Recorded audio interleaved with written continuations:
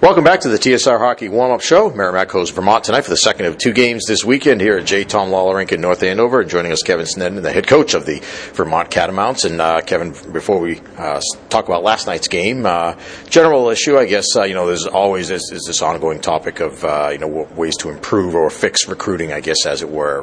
From your standpoint, what do you see as the main issues and anything that can be done, perhaps even, small things to try to address the issue? Well, like you say, it's a pretty big monster right now, and not only in the sport of college hockey, but across the board. And you see different sports like lacrosse trying to address the issue of the early recruiting, and I think that's really where that's probably the biggest issue. In our sport in particular, without a recruiting calendar, my assistants are gone all the time, and they're going to watch 13, 14-year-olds because everybody is, and to me that just doesn't feel right. And I know we certainly have had our fair share of young prospects in the pipeline, but I think something needs to be addressed. I think there's a lot of talk going on right now about is there a date where you can initiate contact with a prospect that's more mature than the ninth grade. Yeah. So I think there's a number of areas that we need to address for the health of the game, for the health of just college sports in general. So it's not a pretty thing right now. In all honesty, I think when you see these young prospects commit, and then you see a lot of kids pulling out of their commitments, you see schools pulling out of their commitments, and I just don't think that's a healthy environment for college sports in general, but especially in our sport. Yeah, like you said, it's a bigger issue than just hockey. I mean, are there things that hockey itself could do, or do you think it's going to fall on the broader NCAA as a whole? We do have a tough time. I mean, certainly as a sport that only sponsors 60 schools, it's a little tougher to pass legislation. But I think we have the ears of the NCAA right now. What we want to try to avoid is having the NCAA come down and say, hey, for the sport of ice hockey, you're going to be restricted this way. I think if we could ever come to some sort of consensus, which I've been in this 25 years, and there's not a lot of times where we all agree on the same thing, but just trying to find a common date. I think for us, moving the national letter of intent back a year could help, in that you're able to sign a prospect as a potentially right after the junior year, not have to wait until the fall of the senior year. Might at least fix the problem of schools kind of tampering with prospects, and that's that part of it. We've always had a pretty good relationship between schools as coaches, but now with a lot of money involved, a lot of pressure on teams to win, those commitments really aren't that solid on either way, and you see a lot of changing going on. So hopefully we can fix something. I don't know if it's going to happen in my time or not, but hopefully sometime soon, because it's just it gets a little ugly out there for sure. Well, last night's game, pretty good game start to finish. You guys win by the score of 2-1. I thought, first period, you guys came out, did a lot of the things you wanted to do.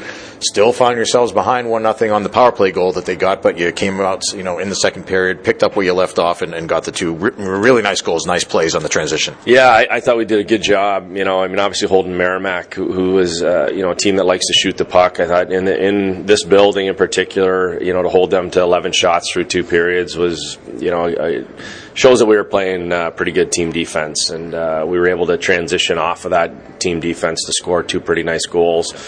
Obviously we didn't execute our kill the way we wanted to, gave Cini a lot of time, and I think our goaltender kind of cheated looking around the net front player, and he picked the short side, which you don't often see.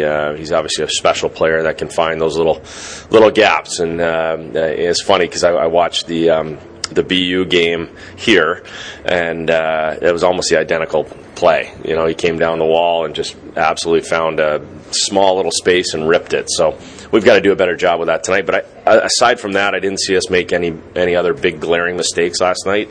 Steph, certainly had to make some saves, but I thought we did a good job of keeping plays to the outside for the most part. I'm curious, Kevin, what the message was after one period. It's a 1-0 game. You guys are down, but you badly outshoot Merrimack 15-8. What was the message you conveyed to the team during that first and second? Just stick with it. I thought it was a really good road period, and with this group right now, when the more positive, the better. It's been a tough year, and confidence is at a premium. So when they play well, you got to kind of not look at the score and just, hey, we're doing things the right way, the way we want to execute it, just stick with it. And I thought we did. I thought we got even better in the second period. In the third period, I thought Merrimack did a good job putting on a push, down a goal, especially at the 10-minute mark. But yet I thought we weathered it pretty well. We didn't give up any big plays against. They took a couple penalties because they were pushing hard, and our power play didn't execute as well as we would have liked. But I thought it was a good college hockey game from the standpoint that the refs called what needed to be called, but aside from that, kind of let the guys play and kind of had that playoff style feel to it, and I assume it's going to be the same tonight. One of the areas I was certainly impressed with from your team, and I guess we've kind of come to expect it, is they came here on the road, and the effort was I thought terrific. The physical play, you guys used the guys that had size, used it well, but even just in general in terms of winning battles, you guys did a lot of that last night. Yeah, and I think it's going to get tougher tonight. I know Mark who's a great coach, will have his team even more prepared tonight than they were last night, and that's kind of our message to our guys tonight, that you get 2 points on the first night on the road in Hockey East. You have to be ready to buckle them up and expect that it's going to be a lot harder the next night. So we know what we're in for, and I think our guys are prepared for that, and there should be no shock to that fact. But we did win a lot of battles, and we're going to have to be even stronger tonight. We talked about the 2 goals you scored. Ross Colton involved in that top line, really. But, we knew about him. Alex Esposito, though, impressed us last night with his play. Yeah, there's a young man who just keeps getting better and better. I mean, he's been a real bright spot for us. We didn't know. We kind of thought he'd be more of a role guy coming in here just based on his experience in the USHL. Was never... he certainly put up some numbers in the USHL, but wasn't always counted on to be that guy on that team. And this year, he's just found a way to make his way all the way up to the top line. He and Alvaro played junior hockey together in Youngstown, so there's some good familiarity there, and we'd kind of planned on that. And then Alvaro, obviously, he went down with a broken leg first half, so he's just really returning and getting into good form. So those two have some chemistry, and then you throw Ross in on the mix. There's a lot of speed on that line. I think they all have pretty good hockey sense offensively, especially, and he's been able to find the net for us. Well, I guess same final question as last night. 1 or 2 keys to the team to the game for your team tonight. We really just kind of talked about it. It's not the flavor of the game is not going to be a lot different from the standpoint of Merrimack may stretch the zone a little bit at times. We got to be prepared for that. But I really think it's going to be a very similar game. I'm sure Mark wasn't entirely thrilled with the battle and the effort for the entire game. So we just expect this can be a lot harder tonight. But our a couple face-off adjustments we had to make. I thought Ludwig Larson obviously beat us pretty bad over the dot last night. I think he was 19 up and 7 down, and those can be big factors in the game, especially if it's in our zone. So we'll have to do a better job on face-offs tonight. But aside from that, I think it's just buckle the helmets up, and be ready to go.